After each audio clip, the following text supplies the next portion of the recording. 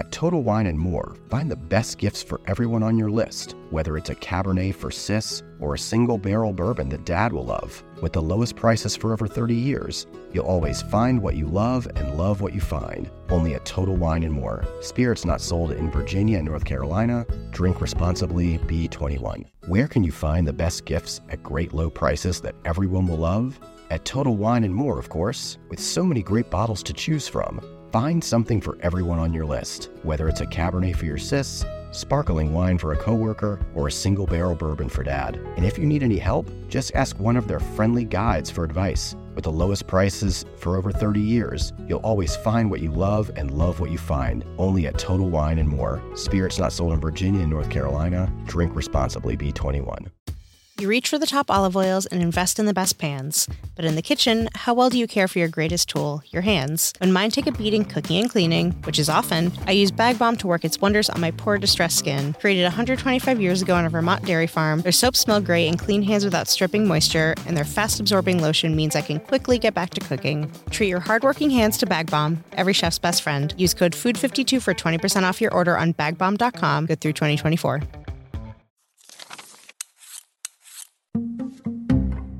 Hi, I'm Kristen McGlory, lifelong genius hunter. For a decade, I've been unearthing the recipes that have changed the way we cook. Now, on the Genius Recipe Tapes, we go behind the scenes with the geniuses themselves. This week, I sat down with Brian Levy, who has accomplished something honestly extraordinary in his new cookbook, Good and Sweet. After working as a pastry chef for many years, he had started to get curious about if we truly needed sugar to make great desserts, when something like a perfectly ripe mango can be so sweet. And thanks to some creative thinking from Brian and a whole lot of trial and error, he developed a book full of sweet recipes that skip not only sugar, but any added sweeteners, which means no honey, no maple syrup, no stevia, just ingredients like fruit in all of its forms, and the natural sweetness of grains, nuts, even vegetables. As you can probably guess, it was not as simple as swapping out sugar one for one. Not even close. In our conversation, we will get into some of the genius workarounds he discovered. But first, we'll talk about a couple of fundamental tips and tricks that have stuck with Brian from early in his career.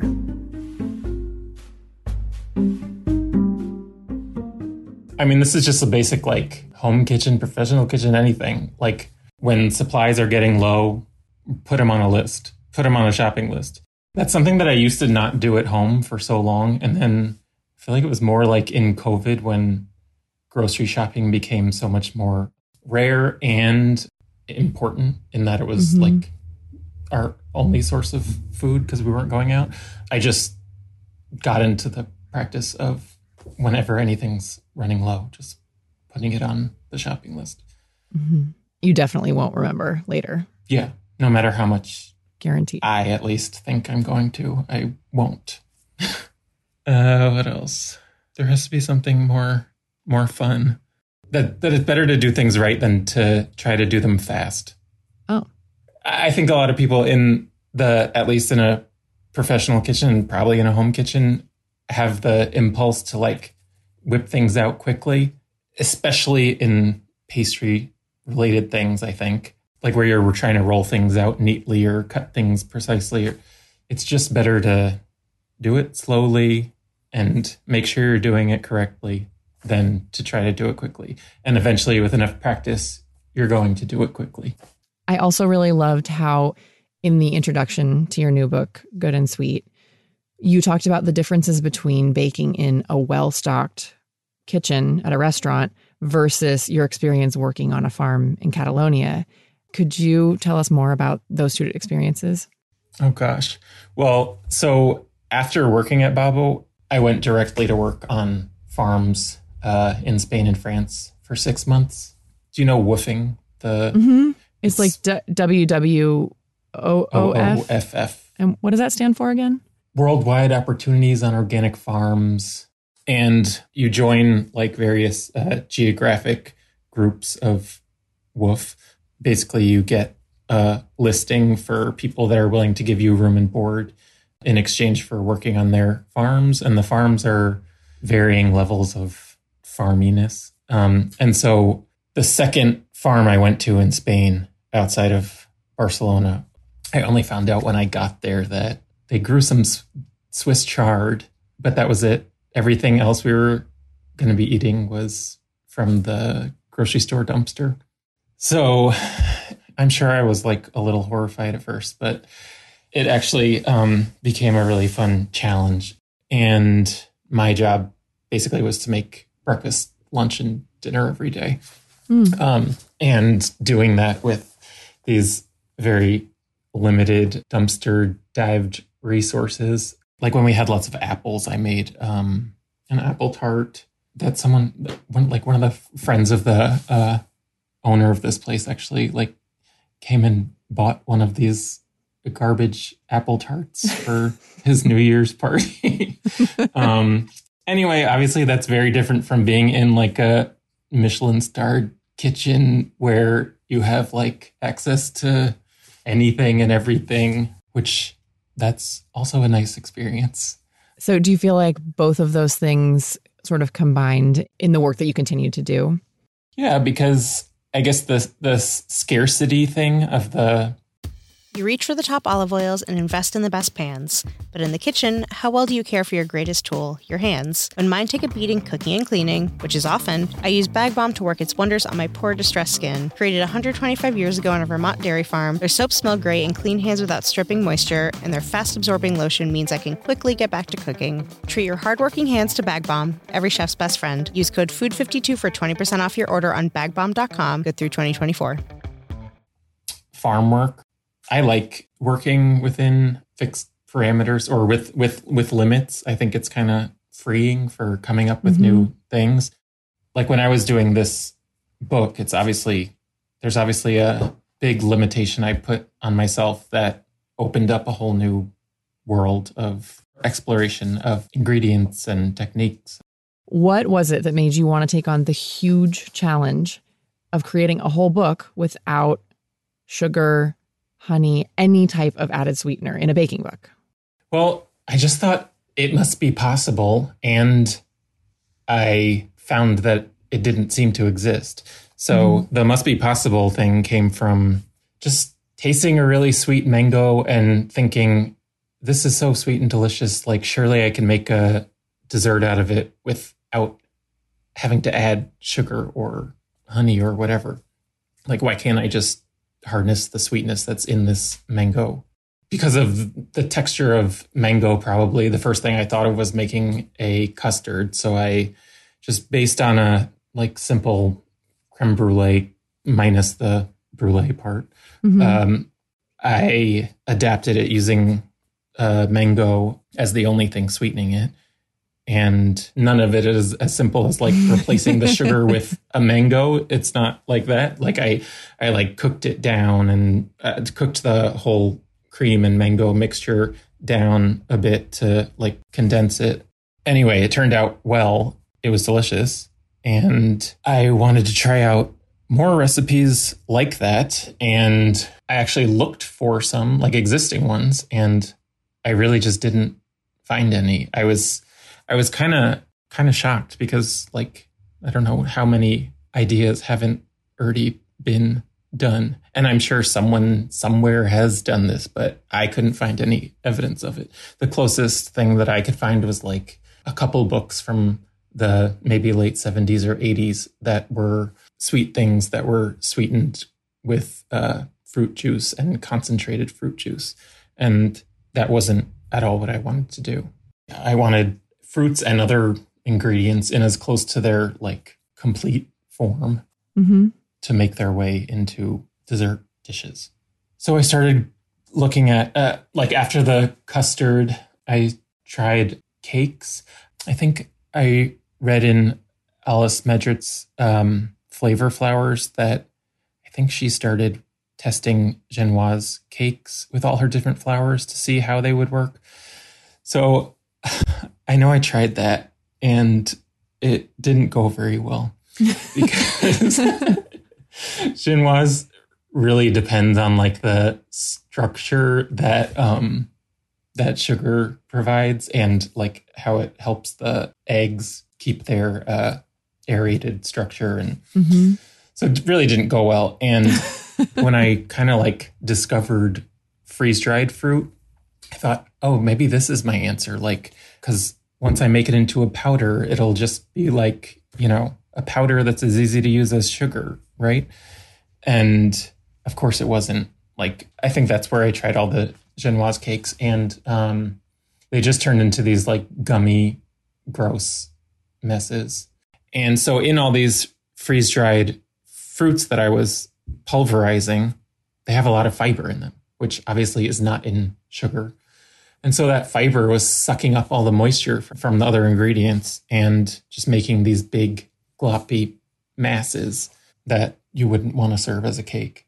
But one thing I learned that was like a big kind of turning point during the process of testing these recipes was when I figured out that if I coated the pulverized freeze-dried fruit in fat before incorporating it into a recipe, then it prevented that sucking up of all the moisture.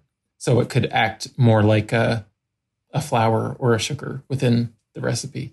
And that's something I took from Rose Levy-Berenbaum, no relation, who does the reverse creaming method for making cakes.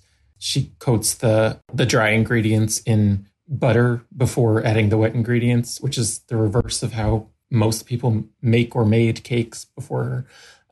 And the fat that coats the flour prevents the gluten from developing in the recipe. So I just took that and applied it to the fiber in the freeze-dried fruits, and it worked in helping to prevent the undesired texture that the fiber had been causing. So that was pretty cool. That's amazing. Hey, it's Kristen. We'll be right back.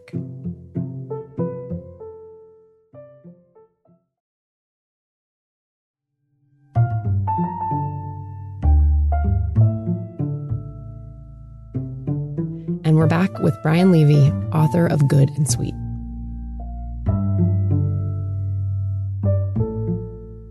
The recipe development process must have been long and grueling for this book because you were doing such uncharted things. Are there any examples of like really big wins that you were so proud of after struggling to get something right, or really big failures that you just had to kind of like walk away from eventually? An early success was so this is how long I've been working on this. My nephew just turned 7, and I made a cake for his first birthday. Mm-hmm. Wow. And it's actually in the book. His name's Hugo, and it's the Hugo cupcakes with chocolate frosting. I think that was one of the 2 first cakes that I figured out. I made the sticky toffee pudding, which has for a long time been one of my favorite desserts. Mm-hmm. What are the keys to making those work?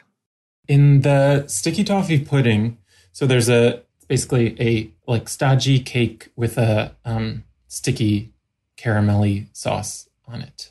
And about the sweetest dessert I could imagine too. Yeah. So tricky.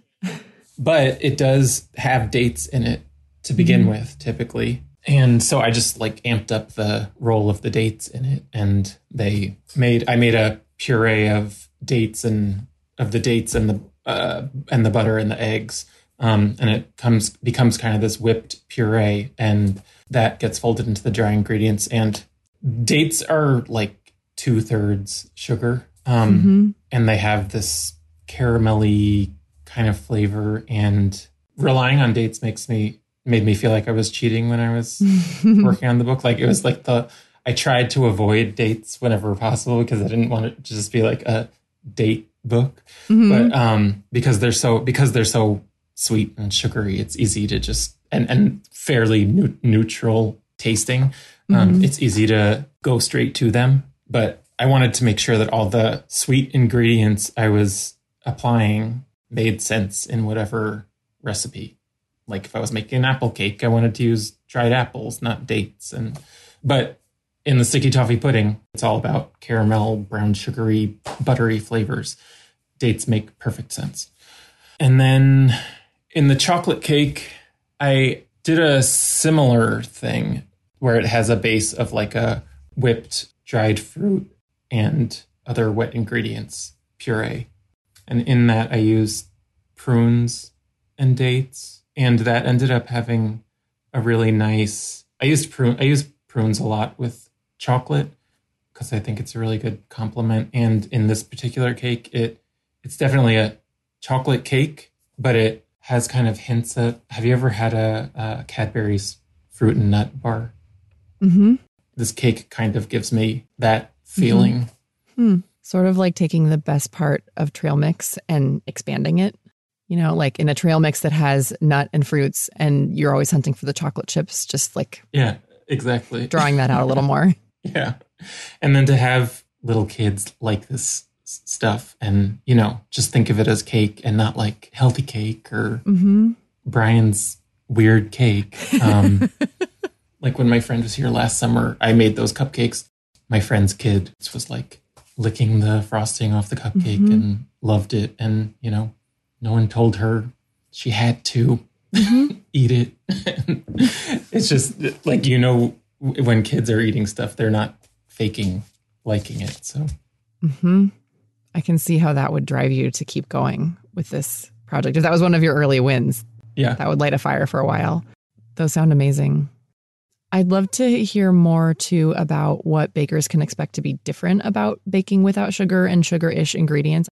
So one of the things that sugar does is it melts. And when it melts, it spreads out. So when you're making cookies, a conventional, you know, cookies with cane sugar in them, one of the things that's happening when you put those balls of dough on the pan and then put them in the oven is the sugar is melting, the butter and everything else also, but the sugar is a big part of it spreading out. When you're using fruit ingredients instead of conventional sugars, one thing that all these fruits bring into the recipes is fiber. And the fiber kind of gives structure in its own way. And that's not a melty way. So so you have to be more conscious of the shape you want things to end up being, mostly when it comes to cookies. In wetter batters like cakes and muffins and things, you know, it all works itself out. But with drier dough like cookie dough, you have to give it more of its final shape because it's just not going to spread out the way it would if it had melting cane sugar in it. Well, are there any other examples of ways in which you can expect baking to be different when you're not using sugar or other sugar-like ingredients? You're going to think of things in a more deconstructed way. Like where in a conventional recipe, you might make a graham cracker crust by using store-bought graham crackers. Instead, I had to think of a way that would give you that same texture and flavor without the graham crackers that already have sugar in them. So I used a combination of breadcrumbs and date powder, which is also called date sugar, but I think it's a misnomer because it's it's whole dates that are dried and ground up. So I think it's just more marketable to call it date sugar because people like the sound of sugar, but it is date powder. I'm just trying to defend myself as not using like you don't want to put it in your coffee. It's not a sugar alternative. The breadcrumbs in place of graham crackers, I use that technique in the key lime tart and a cheesecake. I thought that was pretty exciting when I figured it out. There are other ingredients that I had never used before and some I had never even heard of before. I didn't know dried white mulberries at all. They're just a delicious thing to eat on their own, like as a snack, but they're also a pretty close relative of figs. And when you have that in mind, you can kind of taste the figginess of them. And it's like eating little shrunken figs that have kind of a slightly crunchy texture, but those are great for recipes that have figs in them. Like I have a fig crumble where I use dried white mulberries in the streusel topping. Yum. There's a lot of use of coconut products because coconut milk, coconut meat, like coconut flakes, even coconut water, they just have a natural sweetness that doesn't necessarily overwhelm a recipe with a like bold coconut flavor unless it's intended to. But other things like where garnishing is different. In conventional dessert making, there can be a lot of relying on like sprinkling powdered sugar over a cake or to make it pretty, or big crystalline sugar over a brioche or whatever. So I just figured out alternatives to that. Like in terms of adding crunch, I use nuts and puffed grains like millet.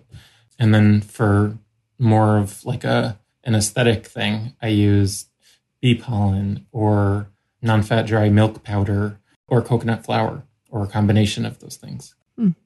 Non-fat dry milk powder is another like powerhouse ingredient that I use a lot in the book. How so? I did come up with a vegan alternative, but the non-fat dry milk powder, did you ever have Carnation instant breakfast growing up?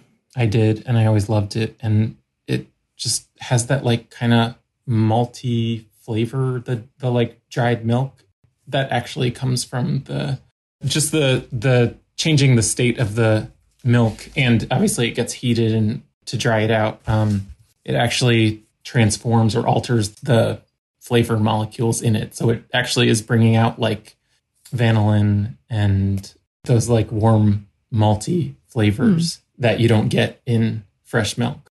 And the sugar that's in it is mostly lactose, which is less sweet than sucrose and the other sugars. But so it's bringing sweetness. It can kind of act as like an emulsifier, and just aesthetically, it's a nice like powder to have on hand for finishing things. So what are some of the recipes in your book where that features prominently? So there are chocolate buckwheat cookies, where that's sprinkled on top before they're baked. I love that. I never would have thought to use it as a garnish. Like something deep in me says like milk powder is not like it's like a processed thing that you shouldn't be using. But there are plenty of organic options out there. People have been drying milk and using it for a long time. So it's not just like an industrial age kind of nasty powder. It makes so much sense to like fresh milk is so perishable, and this is a way to preserve it. And like when I was growing up, my aunt and uncle always, that was all their milk. They reconstituted dry milk just as kind of a practicality, as a cost savings. But it's really interesting to think that that product can be used to make your baked goods just taste better. Was there anything else that you wanted to be sure to mention that we hadn't talked about? And if not, I would just love to hear any parting thoughts about, the most important things that you hope bakers take away from this book. I wanted to be clear that there's no, like, I didn't come up with a like sugar alternative and just swap it in for sugar for all in a bunch of recipes. Like each recipe I had to approach as a new experiment, and the ingredients that sweeten it are ingredients that complement the flavors that are in it and make sense as part of the recipe. So there's no one size fits all sweetener that I use. Thanks for listening, and my thanks to Brian Levy for sitting with me for this episode. Be sure to check out his cookbook, Good and Sweet, A New Way to Bake with Naturally Sweet Ingredients, which is officially out July 26th. This week's episode was put together by me, Kristen McGlory, executive producer Harry Sultan, with post-production by Crutchphrase Studios. If you have a favorite recipe with dates or milk powder or other secret superstars of the baking world, I would love to hear about it at genius@food52.com or by tagging me on Instagram @McGlorious. And if you like the Genius Recipe Tapes podcast, the very best thing that you can do to support us and to help other people find our show is to take a moment to leave us a 5-star rating and a review. Or just send this episode to someone who would appreciate the magic that can come from fruit and nothing but the fruit. Thanks so much. Talk to you soon.